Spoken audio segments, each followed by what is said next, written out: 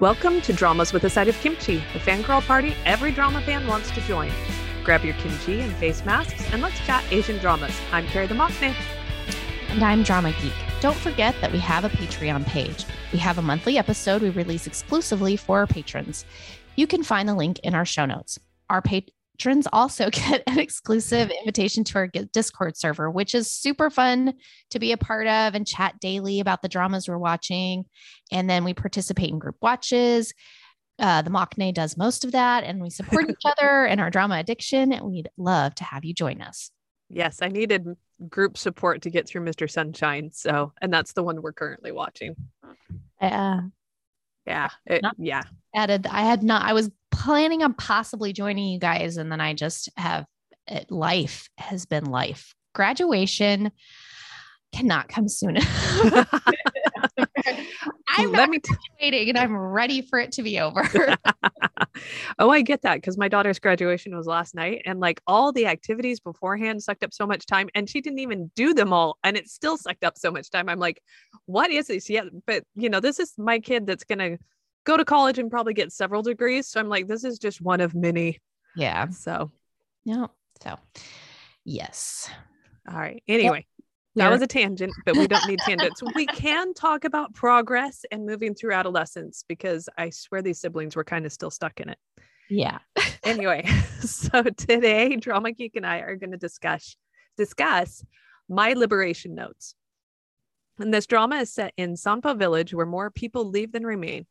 And the three Yeon siblings, Jong-hee, Mi-jung, and Ki-jung, wish to escape a life rife with uncertainty and monotony. And then a mysterious man, Mr. Gu, moves into their neighborhood. He's an alcoholic with the look of someone with many burdens and secrets. His cautious personality and preference for keeping to himself make him the subject of local gossip. Mi-jung, the youngest and most timid Yeon sibling, decides to approach him. So that plot description, which I did not write, just so we're clear, kind of covers the first 5 minutes of the first episode. There's a lot more depth to this drama, which is why the two of us are here. And it's one of those dramas that you can tell pretty much from the opening scenes. Like I rewatched the intro watching the last episode. I'm like, this tone actually doesn't fit the tone of the drama that well, I feel like.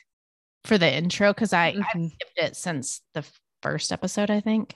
Yeah, it's too like, I don't want to say bright and upbeat, but yeah, it's. I know the little bus coming, because that's the part because I love the little skip intro button when it comes to certain dramas, especially Chinese dramas, because they give so much away. But the little bus coming up and parking, that's all what I see all the time. And it's all bright colors and everything. I'm like, I guess the summer scenes are definitely brighter. Yeah. But even then, it's the brightness of like heat, unrelenting sun. Yeah. It made me feel like I was back in Arizona again. I'm like, oh, please no. But no, that was part of the brilliance of the drama too, was just the feelings. But anyway, we'll get to that in a minute. So let's start off by explaining why we decided to watch. For me, it was a combination. Let's see. Did you have to pressure me into this, or did we both start watching it? I'm actually trying to figure out why I started to watch. I can't remember, because I know if somebody was like, oh my gosh, it's the writer from My Mister, I would have been like, I wouldn't have jumped and been like, oh my gosh, I have to see it, because I haven't finished My Mister, which any listeners who have bugged us to watch My Mister, I am going to go back and watch it now. I'm going to give myself a little bit of time to separate these people's stories and the others, because it's so character driven, and I'm sure the other one is as well. So I don't remember. I think it was a lull in even having anything to watch. And I think when Netflix was showing me what I should watch, I saw it came up big on the top of my screen and just was showing some of me some of the scenes. And I was like, okay, I have to at least try this out and see what I think. And so I'm really glad I did, but that's the only thing I can think of that got me to watch, because nobody else was wanting us to watch it. And I don't remember if I nagged you into watching it or not. I can't remember either. Possible. I think I might have, just because we've watched several dramas together that are a little bit more like melancholy in a way that, I don't know. It just had a feeling of like, okay, I think that she would appreciate this type of storytelling. Because I like the melancholy without the dragging into deep despair and depression. But I don't know that I would have suggested it based on the siblings, which is the next question. On their personalities when you start, I don't know that I would have thought, oh, she's going to love these people. Yeah. Well, and I think too, because I do the teaser post and I watch the trailers, it might have been the trailers just because honestly, I appreciate a good mystery, and Mr. Goo was a good mystery. Yeah. So his face is probably what got me to watch. I love him as an actor, and I'm actually going to possibly go back and see if there's anything else I can watch of his that would be interesting. But so the second question is, what do we think of the three siblings? And that's a hard question without giving too many spoilers away. But I will say that their personalities kind of mirror one of the reasons I stopped watching My Mister, because they weren't the most likable. Like I watching their scenes, I was like, oh my, why are they complaining so much? But I do think the youngest sister, her personality is what kept me watching. So maybe My Mister, I need to go back and find that character within it that kind of hold me over until I can kind of get to know the other three siblings a little bit better, and then be able to like them where they're at in each part of the show. And we'll talk about themes later of this show. And I think that's a big theme with this writer. But yeah, the three siblings, if you start watching it and you're like, they are annoying. They are. Yeah, that's their starting point. Yeah. But are they really that annoying, or are they a better representation of how a lot of people are in real life? I feel like this writer tries to make things a little bit more realistic in how people are, or how you get to see people in snippets of like when you only see them at certain times of their day or whatever type thing. And then as you spend more time with them, then you kind of see some of the behind of like, okay, that's why they're complaining about that, or that's part of their personality, but this other part of their personality makes up for it, or whatever, or they grow and change. And that's also part of the show. So what did you think of the three siblings? Well, like you said, at first they were not the draw, but there was something, I think, because Chonky is the oldest brother. And there was at some point that he was going on a rant and he went somewhere that I did not expect. And I actually made me like him. And I'm like, all right, I need to learn more about this guy. And then youngest sister, Mi Jung, she was a great contrast to the two. And she talks early on about just kind of being weary of life. And then you see her two siblings and you're like, yeah, I get that. So I kind of relatable. And I come from a family of three siblings also. It's me and my two younger brothers. And so even though I didn't necessarily think of that while watching, it's one of those things that I get the dynamic of three because that's what I grew up with. Yeah. Well, I grew up with many more, but yes, you did. Yeah. But yeah, no, I can definitely, I mean, but also when you have a family that big, there's usually the big age differences and stuff. So we're almost split up into like little sections. So I can kind of get the feeling of three siblings at different points in time. So I did relate to it. I related to some of the relationships within, like the what the brother kind of was to each of his sisters and the sisters to each other, and just kind of how the dynamics of that. You know? And how there's oftentimes, especially for me growing up, like I'd relate to one of my brothers and it would almost turn us against the third, and then kind of not, and it would morph, like it was shifting all the time. And then sometimes all three of us hated each other all at the same time. So, sibling dynamics. Exactly. Yeah. All right. Oh, and in case we forgot to mention, this is a spoiler-free section. We will get to the spoilers later. We're just kind of giving you our overall first impressions of the drama. All right. So one of the biggest characteristics of this drama was contrasting the life in Seoul to the life in the country.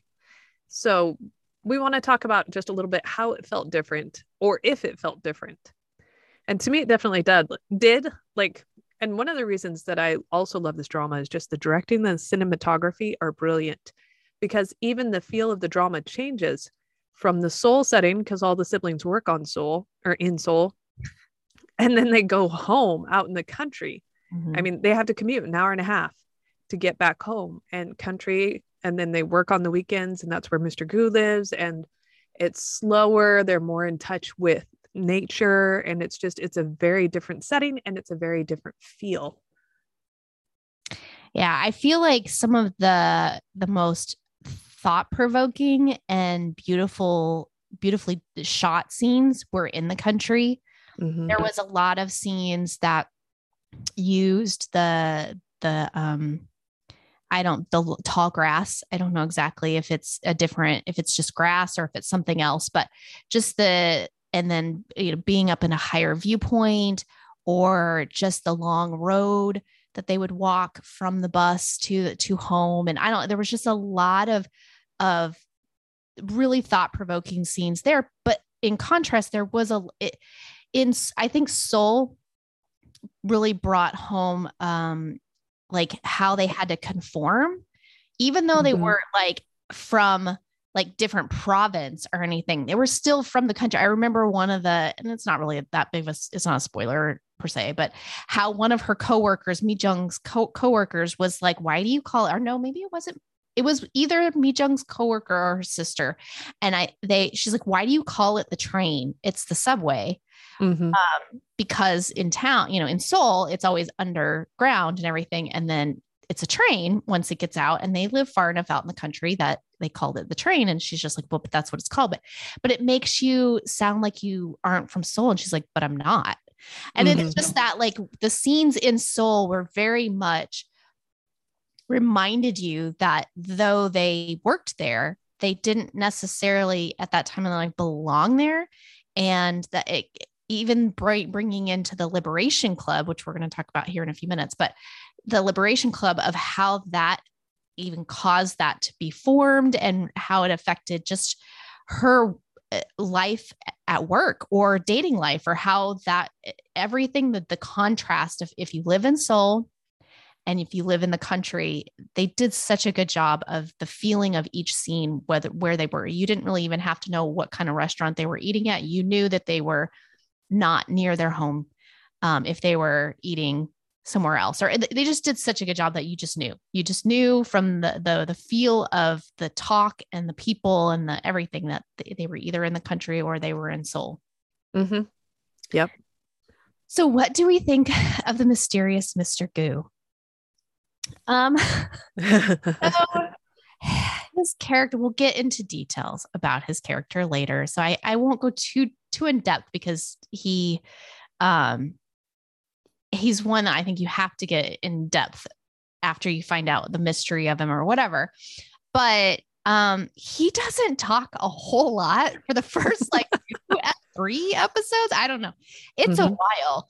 And his not talking, the dad's not talking. And then even Mi Jung, she doesn't really talk a lot either. And so like a lot of the scenes, they're just sitting there eating food together and there's no talking.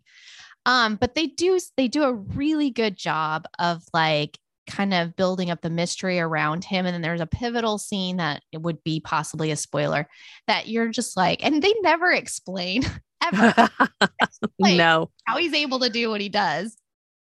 But so he remains, his past almost remains a mystery through the whole entire thing a bit. Like, some of his past, but you don't know like all of it.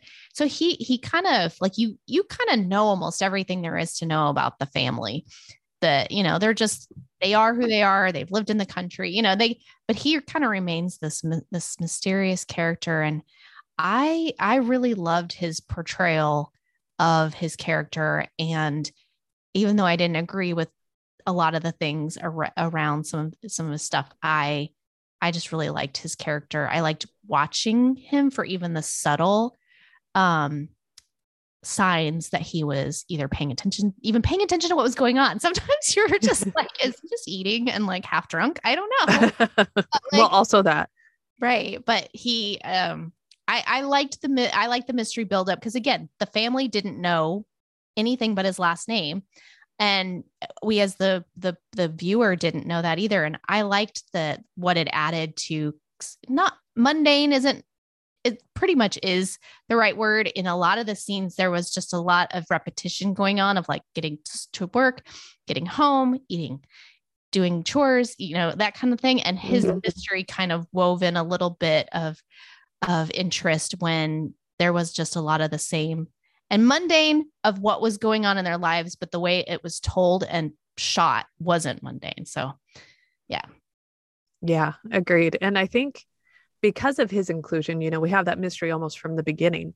Mm-hmm. And so the emphasis of his secrets and his silence, and it's so cliche, but his quiet intensity and contrasted with just the complaining and kind of the chaotic family noise that the siblings embraced for the most part. Because even Mi Jung, when it came to her siblings, she wasn't 100% silent. She was just mostly silent because, that's a flashback scene. Yeah, we'll talk about that later too. Anyway, but just they were very much a family and connected, and then he wasn't, but they were still drawing him in. And it's like, why would they do that? So it's just the dynamic was there. It was just interesting. And honestly, his whole story arc is very interesting. And it's an insight into a mind that I wouldn't have considered otherwise. Yeah. All righty. So in the story, Mi Jung works for a corporate entity that creates something or other. There's design involved. That's all you really need to know. She designs cards. They design like greeting cards and stuff. It was Joy Cards is what it was called. So yes. Okay.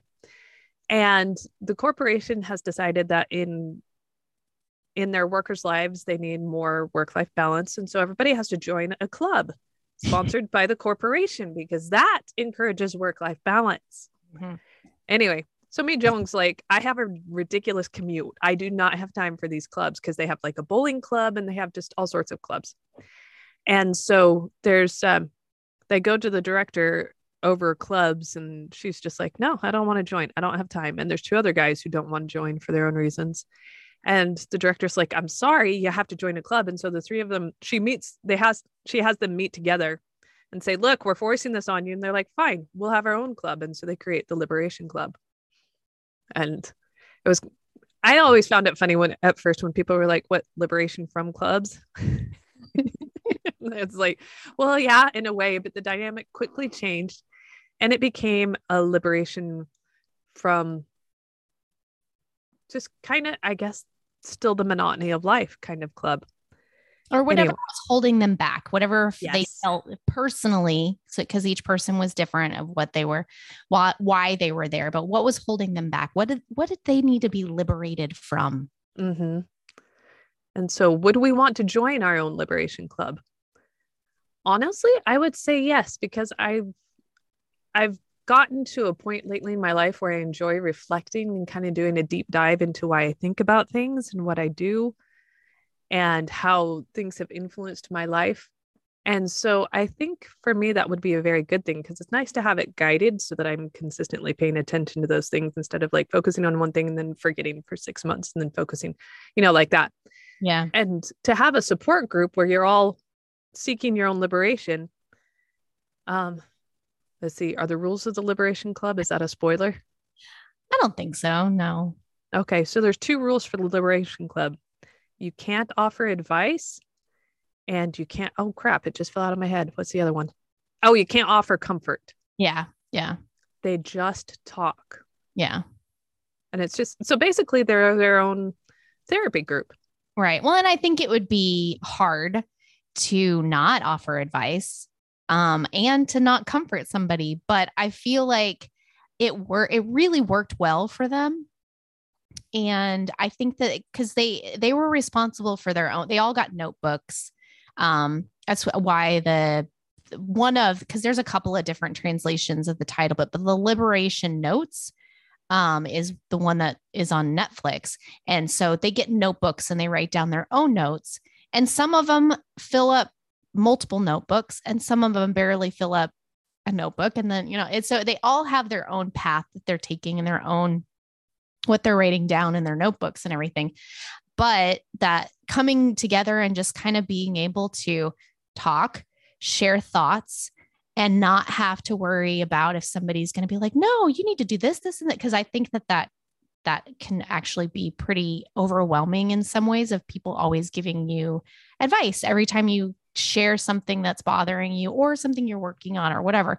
So I think a liberation, I actually have a notebook that I'm thinking about using and just kind of jotting down some thoughts in there in the same frame of mind type thing, and being able to just do a tiny little bit at a time. I have pretty bad carpal tunnel. And so writing for any length of time kind of hurts, but being able to just kind of jot down a thought or something like that, and not have to have it to be connected with, ooh, I've got this idea of I want to write or whatever, but just have it be kind of like my husband has a meditation, notebook type thing. And I think it would be similar, but also not have to worry about that it's leading anywhere. You're just kind of writing down your thoughts. So yeah, I like that. Cause I have, like, for my daily devotionals, I have a journal that I keep, just kind of thoughts that occur to me as I'm reading my scriptures, that kind of thing.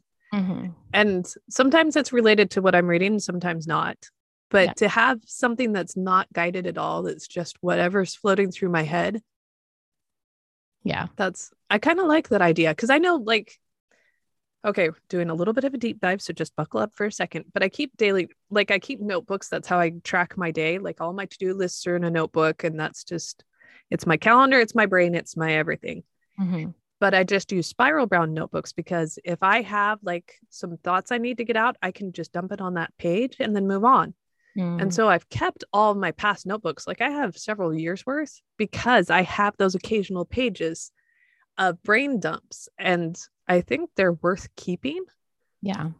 One of these days, someday when I'm not busy, ha ha ha, I'm going to go back through these notebooks and find those brain dumps and put them all together in one binder, because I'm keeping a lot of notebooks for like 2 or 3 pages per notebook. Yeah. Yeah. But I haven't done that in a long time. Do one binder and combine pages. Yeah. Yep. And just have it in one place. Cause I'm also a little bit of a self-conscious journaler, because I know that eventually I want my kids to be able to read it, perhaps not while I'm still around for them to react to it, but after. Yeah. All right. So our last topic before we get to spoilers, and we just I threw this in there after I finished the whole thing and just wanted to touch, and we touched a little bit on it already, especially talking about like the soul and then the countryside and everything, but the directing, somebody in one of our Discord groups posted I think it was the Discord group, posted kind of a deep dive into this particular writer's relationship with directors. And this director in particular, they felt that they are displaying the writer's original thought process maybe better than any of the rest of them of the shows that they'd seen.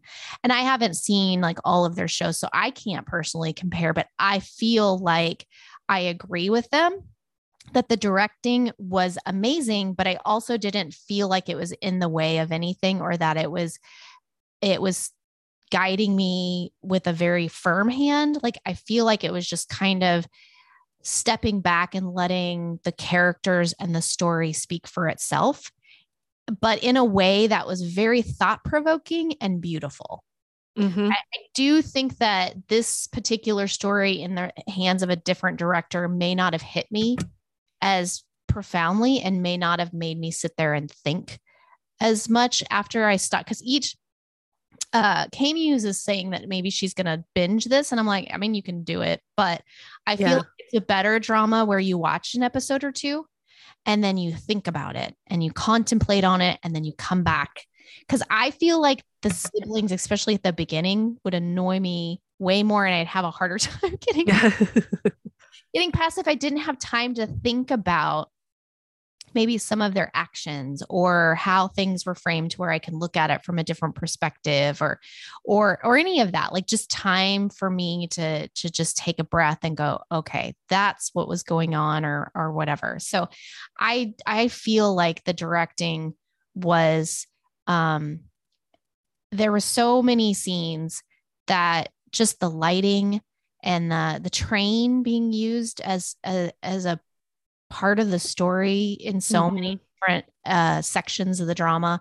And there's a couple of scenes where two people are even on the same train, and the lighting and the what they're looking at and the where the camera is making you focus is so different. You can tell what they're thinking, or at least what you think that they're thinking. You know what I mean? You can kind of dig deep into what their thought process might be at that moment. And I think that is the director's touch. Absolutely. 100% it is, because I'm an editor in my other life. And a lot of times I have to tell my authors, show, don't tell. And this director takes that adage to the next level, because there's a lot of the story that is told without words, because like there's kind of the focus again on the mundane out in the countryside. Like there'll be a focus in on the flowers at the edge of a field, and they'll pull back and you'll see the action going on. But like the flowers, while they're not part of the action, they're still part of the scene. And they kind of help you get the focus of, I'm trying to explain this right, but just, it helps you get the feel of how detached sometimes the characters are from the action around them. And it gives you a feel for the space of the countryside and how it affects their personalities and their thought processes. Yeah. And you get a feel for how, because there's the feeling of space, almost of emptiness out in the countryside. Like there's a lot of focus on that, on just how big it is and how not quite desolate, but just empty of people it is versus soul. And a lot of that comes from the directing. And then there's a lot of clues to the story that come from the scenes and the setting rather than the conversation.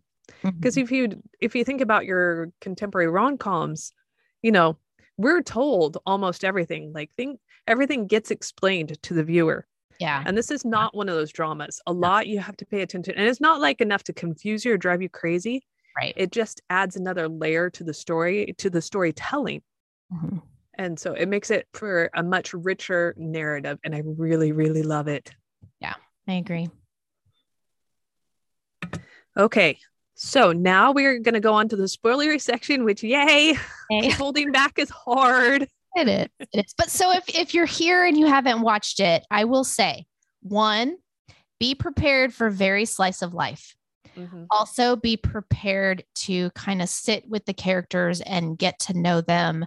And you might not believe me when I say at the beginning, you will fall in love with some of them. You will still be annoyed at the end with others, but you'll appreciate all of them.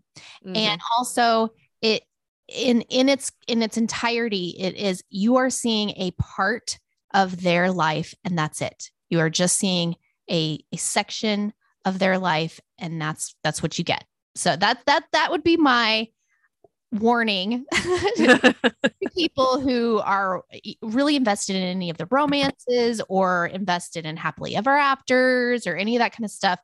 You may want to just move along and find something else to watch. Go back and watch a Business Proposal again or something. Like that. If there's anything on right now that is a rom-com. Or dig into the archives. Go watch What's Wrong with Secretary Kim or Her Private Life. Something like that. So if you're looking for which, I mean, you're not going to start this if you're looking for a rom-com, you're not going to start My Liberation Notes. But I will say again, if you're really invested in the romances or a happily ever after or any of that kind of stuff, you may either adjust your expectation and keep watching, or just kind of move along. So now spoilers as to what happens throughout this drama. So if you are into this part, you've either watched it or you want to know a lot about it before you go watch it. And you will learn plenty, I promise. All right. So we'll start off with the kind of a softball, because this is, I think it was the end of episode 2 where we're like, huh? Yeah. Okay. So what do we think of Mi Jung, so the youngest sister, and Mr. Gu worshiping each other? Y'all get your minds out of the gutter. It's not what you think. I wish I had written down the definition that he had looked up and then was like, oh, okay, I can do that. Right. I wish I had too. Yeah. And then we'll get to the second half of that question in just a second. But the worshiping is it's more about kind of small acts of service for each other or noticing each other. It's not about it's not about romance or affection. It's about paying attention. Or even about, because you immediately, when you think of work, like if somebody just walks up to you instead of saying, hey, let's date, saying, I want you to worship me. No, Which is, I'm not into like propping somebody up and making them feel like they're the best person in the world and doing anything and everything that they want me to do. And that's not it. Again, when you went and looked up the definition, I think it was more along the lines of like cheering somebody on in their daily life, of like making them feel like you said, noticed and appreciated. I was like, oh, okay. I actually strive to worship my husband, but not in the, again, work. And it's not a translation thing, because he is very much taken aback. Like, you want me to do what? So it's a translation that works to where that's what she asked him to do. But again, it's not what you think. And I feel like where they were at in their lives, it was actually a very apt thing for each of them to think of doing. Because I think he needed that impetus to pull himself out of his own malaise. Yeah. I'm using the really big words, but just he needed to be pulled out of his own head. Yeah. Yeah. And her approaching him and being like, worship me, it was the perfect way to do that, because it definitely took him by surprise. And it made him think, and he was kind of pulled out of the rut that he'd fallen into in his country life. And so it was interesting. And once I understood what she meant by worshiping, it was kind of fascinating to watch. And I'm like, that's because it's very intentional and deliberate, and yet very small. Yeah. And totally not what I expected at all, but I really, really liked it. Again, it was just little things like, hey, I know you're getting back from the train soon. Are you hungry? What do you want to eat? Like, again, it's a normal thing to happen in a relationship, but when you put it in the framework of worshiping, you're caring about the person. You're intentionally taking time out of your day to make sure that they know that you thought about them. So. Absolutely. Okay. And then the second half of the question is, what about Mi Jung's struggle to be recognized for her good work? I would not want to work in Mi Jung's office. I would have slaughtered that supervisor. No, I would have quit after crying. But anyway, because she does design. She does these projects, and she hands him the rough copy, and then he just tears it up. He very loudly, and unfortunately, I had somebody in my life describe how a teacher was talking about stuff that they had turned in, and it sounded very similar. I'm like, oh my, I'm so sorry that had to go through that. But like, everybody in the office knew that he did not like what she turned in. Everybody in the office knew that he marked it up and that he ripped it apart and that he thought it was horrible. He made sure that everybody knew. He didn't do it quietly. He did it very loudly. And unfortunately for her, the root of why he did it, you do find out later on, is because he actually is incompetent at his job, and it has a low self-esteem, and knew probably when he looked at stuff that, wow, this is really good, or he couldn't recognize what was really good. And he thought he knew what he was talking about, but he didn't. So one or the other. But I think the other temp worker actually said his ideas are all old fashioned and out of style. Who puts shadow on fonts? And yeah. I was like, oh wait, I do that. So well, it was hard as the viewer, and it was intentional. It was hard as the viewer to watch him like mark stuff up and then give it back to her, and then her change and hand it in, because you didn't really see what the original product would have looked like as a printout necessarily, or what the final product looked like, or, there wasn't a comparison. So at first you thought maybe, and we even had in-depth conversations about like, I mean, maybe she's getting better at her job, or maybe, is she trying to just give him what he wants, and you don't really know until later on when one of his bosses is like, I want the original layout. Why didn't you just give me this to begin with? And her work was the original layout. And you find out, oh, okay, she is really good at her job. She has an eye for design, and he's just not good. And he's kind of sabotaging her work. So to make himself feel better. And I feel like the struggle that she went through to have her work recognized, it again, this show felt very real in so many that mundane, like them going throughout their day, her taking so long to get to work. Then she works really hard. She turns it in. He rips it apart. She stays super late to fix it, turn it in, make all the changes that he wants, and then rides the train home, goes all, and she never gets acknowledged. She's a temp employee. She hasn't been hired on by contract. And, she, unfortunately, with the way, because we're at spoiler section, we know how it ends. If you're listening, you either know how it ends or you want to know how it ends. Never gets acknowledged by anybody that counts for her work at the job that she was at. And with the way that the structure was set up and the way that the management believed, the guy over her and all that kind of stuff, she wasn't going to, you know what I mean? Like, unless the boss above him came in and just like finally realized that all the good work that he was turning in was from her, she wasn't going to. As long as he was her boss, it was not going to happen. And she was just going to be miserable at that job. Yep. And this is not one of those kind of dramas where somebody swoops in and saves her. No. So, no, she just ends up leaving and not working there anymore and being happier for it. I would have possibly liked to see her get a job at a different place, designing and finding fulfillment in that, but she got a job at a different place and liked the type of work she was doing and seemed to really get along with her coworkers, and they didn't make her go out after work and have to be a part of this silly club. I mean, it was good for something. It made them form the Liberation Club, but I'm sorry, when you've got parents, whether they're single parents or not, and you've got people who live far away, and you're pushing them and making them spend a lot of extra time in clubs so that you guys can get along and stuff. It was just very much like, no, that's their time. You're not paying them for that. Like, let them go home, let them do their life and do their work when they're there. Yeah. I was like, oh my gosh, I could not handle working at her work from the very beginning of like them. And it was funny the way they kept calling them in one by one. Right. All that stuff. They kept like nagging them about like, no, you really need to join a club. You need to join a club. You need to join a club. And I was just like, oh my gosh, I couldn't handle it. Yeah. Yes. That whole corporate cares. No, corporate doesn't care. They're just trying to look good. Yeah. I can't. Did you say what your opinion? Yes. We chatted. It's covered. It's a cozy, but also a chatty recap because we have lots of feelings. We have lots of words to say about this show.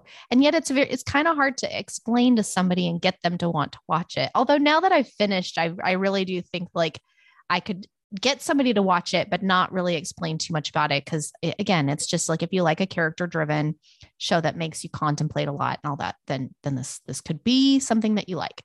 But so more specifics on this. Did we see the older sister? And in our threads, I always, and maybe it's just from being a part of a big family, I just kept using the oldest sister, youngest sister, and brother. I'm calling by their names a lot, but so the oldest sister, and her name is Ki-jung. Her resolution pretty early in there is to just find someone to love that winter, and playing it out no matter what. Were we frustrated with her or rooting for her? Was her romance with a single dad a good idea? Is there anyone else we would have wanted to see with her? Cough, cough. I'll let Carrie say that. One, I appreciated her resolve to just date somebody. I think that's just such a normal thing. It's human nature, especially the age that she is in the show. Like, you're just going to date. And a lot of people are like, I'm just finding somebody and I'm going to date them because I'm lonely and I want to date. So it felt very realistic to me. It felt very in tune with her character and all of that kind of stuff. I mean, lucky for us, the person that she ended up dating gave him a lot more screen time. And I felt like EQ Wu, like he really did such a good job. He was another one of those quiet characters that didn't say a lot, but when he spoke, you felt everything that he was saying. You really like just the tension between him and his daughter. That just felt so realistic. Of like they don't have hardly any talking scenes together. Like there's some, but most of the time when you see them, it's so true to I mean, if you were to film my life and my kids and driving back and forth to school and all of that stuff, you're like, wow, they don't really talk a whole lot. There's a lot of like, there's so many times when you have a tween or a teen where it's just that there isn't a lot to talk about. And when you have a single dad, and they didn't reveal until the very end that he was a widow. They never said he was a widow. Until the end, I didn't realize his wife had died, or it made it sound like he was divorced. I thought he was divorced. I didn't get the widower thing at all. There was some comment somebody made at the end of like, it was when they were talking about their dad, like her mom passing away or her mom being gone, the daughter's mom being gone. And there was a couple of conversations surrounding that made it seem like she did pass away. So, but yeah, I felt like the few dates that they showed them on, they actually were nice dates. And I enjoyed them together in those circumstances. I feel like their relationship in what we got to see of it played out pretty much how I figured it would when they first got together. Like that she just didn't end up being a very good stepmom figure. Not that she wasn't a good stepmom figure, but she wasn't capable of getting past the one sister being so mean to her all the time and the daughter's silence. And that would not be a easy hurdle to overcome. And she wasn't able to, with her personality, move past that and actually kind of bring everybody together. They don't show resolution of that ever happening, or if that takes place. In my world of what happens, I don't think it ever happens. I don't think that they'll end up making it that great of a family. If they do get married, then hopefully that happens for them. By the end, you're kind of like, okay, I mean, I can kind of see why they're still together. But again, my focus wasn't really on wanting her to have some big, huge romance or anything like that. So I liked the fact that he got a lot more screen time once they started dating. So I was happy about that. I liked seeing him as an actor grow a lot, and every scene that he was in, it was really good. And when she was with him and the daughter and all that stuff, I enjoyed their romance. Do I think that they make a great couple? Not really. See, and I love EL. She's a fantastic actress, and she brings a gravitas to a lot of her characters. But the thing is with this older sister character, there was no gravitas needed. She was a very shallow character. Like her growth arc was very shallow, I felt. And so it was, I guess, so in that way, her character served the story and the story served her. It was, the problem for me was that I could not connect with her. And a lot of what she was doing was just rooted in this immaturity that I did not find appealing. And so I was not happy with her for a lot of the drama. And you kind of talked me around to being okay with her, but it was still a tough sell. Yeah. I'm just saying. She was the one that I felt changed the least, and that fell back after her mom died. Spoiler, if you've watched it, you know that the mom dies. But after her mom died, I feel like she fell back and reverted back into the way she was a lot faster. I still think by the end, you can see that she has kind of grown a little bit. I just feel like a different romantic situation or a different relationship could have been better for her and for whoever she was, like a different person.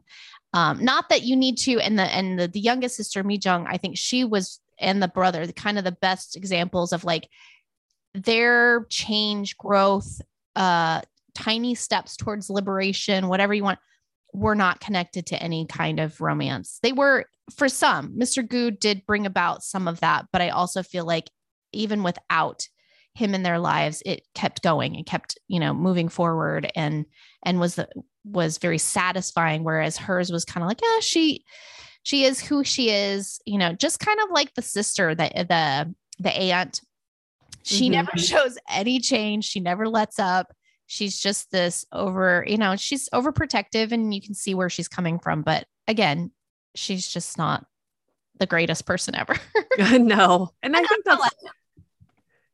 think that's part of the problem too, is because you can kind of tell by the end that single dad is getting worn down. I mean, they even say it. He's getting worn down by all the women in his life. Yeah. And it's because they're shallow and he's deep. I think I'm going to stick with that idea. And there's also other sister wasn't. I feel like if it was just the one sister, the more serious one.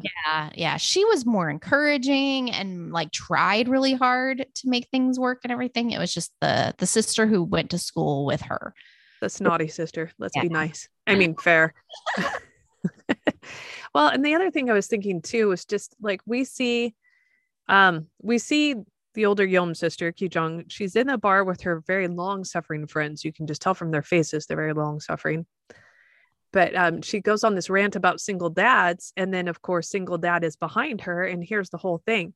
And like her rant is totally unfounded. And just it speaks to the fact that she just doesn't think about these things. Like her thoughts are just, they're not, again, she's shallow. She doesn't have a filter. She doesn't have a filter with a lot of things, which is why, and we didn't mention it, the boss that she works with, he maneuvered around her no filter so much better than anybody else in her life. I feel like he called her on things when she needed to be called on things. And he just was like, knew she was going to just say whatever she was going to say. And then he was going to respond to it. And their interactions and his part in her life, I think helped her grow in certain ways and there was definitely some hints that he would have been open to it by the end of the last time you see him. So I think that if she had gone that path, things could have been a little bit different. And I think she actually would have had a little bit more liberation in her life, but she made the choice that she made. And by the end, she was where she was with the relationship that she had. So yeah. I kind of wonder if just because I was 100% rooting for her and the boss to be their own kind of OTP. Yeah. Because I mean, you could even tell that he was delighted by her weird ramblings. Yeah. It's so funny. But then then at the end, she's back at the bar with the same long suffering friends. And she goes on the rant about being 50. Yeah. She's 40, 50 is only 10 years away, but she's like, yeah, just put us out to pasture essentially. Right. And these 50-year-old women at the table behind them. And I saw the first one. I was like, oh yeah. Cause she's a character actress. I can't remember her name right now, but she's been in like Cinderella and Four Nights and Fiery Priest. Just in My Business Proposal, wasn't it? She the one lady. Oh yeah, she was the mom. Yeah, she was. Yeah, maybe. I'll have to look her up. Now I'm thinking once I said it, I was like, wait a minute, no, that's not who it is. But yes, I totally recognized her as soon as I saw her. Yeah, and they just, I mean, all three of them were obviously in their 50s, and they could have torn older sister apart. They probably should have, but they were just like, yeah, sure. We're eating fodder. We're so old. And they were kind of kind. They were like, we can see why you would think that, but we're actually doing quite well and you'll get there too. And that's where I think that the oldest sister really is a representation of what a lot of people think and don't say a lot of times. Cause I mean, I'm sorry. I don't want to think about being 50 quite yet. And if I was single with no kids, I think that her worries and her thoughts and, after a couple of drinks, I might be lamenting about being worried because their agreement was that they were going to wait until the daughter was 20 to get married. Well, if you're waiting until you're 20, she's 20 to get married, you're pretty much saying, I don't want to have any kids with you. And I just want to have a relationship with you as like an almost retired couple type of thing. You know? I know 50 isn't retired because I'm a long way from being retired, but it just has that feeling to it. So I can that's where the conversation started. So you can understand her where the conversation starts and how she's feeling at that moment of like, I don't want to wait till I'm 50 to get married. I thought waiting till I was 40 was long enough type thing. I want to start my life with you and you're wanting me to put it off for another 10 years. Mhm. So it definitely, I can understand where her thought process was going. And that's where her character in a lot of ways was that like, this is what a lot of people think, but we all have the ability to turn our filters on Yeah. around us a little bit and not start ranting about 50-year-old women when there's this table of 3 women sitting behind you who Who are were looking incredibly fabulous Yes, at 50. they were. And you know, that's the thing is she will as well, but she might be really worn down by then if she sticks around and waits to get married until she's 50. Mhm. So, I mean, and again, if she loved him enough to wait, but was their relationship really that strong to want to wait? I don't know. And could there be a woman out there that his daughter would be like, okay, I actually really like her. Let's become a family. Maybe, you know? No, because that daughter kept going off with the aunt the snotty aunt. So Yeah. no, there was no chance. Yeah. Yeah. Yeah. That's the only time I want to be like, yes, you need to just take your daughter and run, or maybe just leave your daughter with her. I would not suggest that, but that the dynamic was definitely a really hard one for anybody to kind of get into. And then when you have somebody who has a really low self-esteem, it was just kind of doomed from the beginning. So Yeah, agreed. and that's going to be it for this podcast. We chatted way too long and couldn't fit it in one podcast. So join us next week for part 2 of our cozy chat about my liberation notes. Thanks for joining us. We'd love to hear what your thoughts and feelings about the episode are. You can reach us on Twitter, on Facebook, or through our Patreon page. The links are in our show notes. We love blogging about Asian dramas, but behind the scenes, we have so much more to say and we want to share it with you. And talking is so much faster than typing.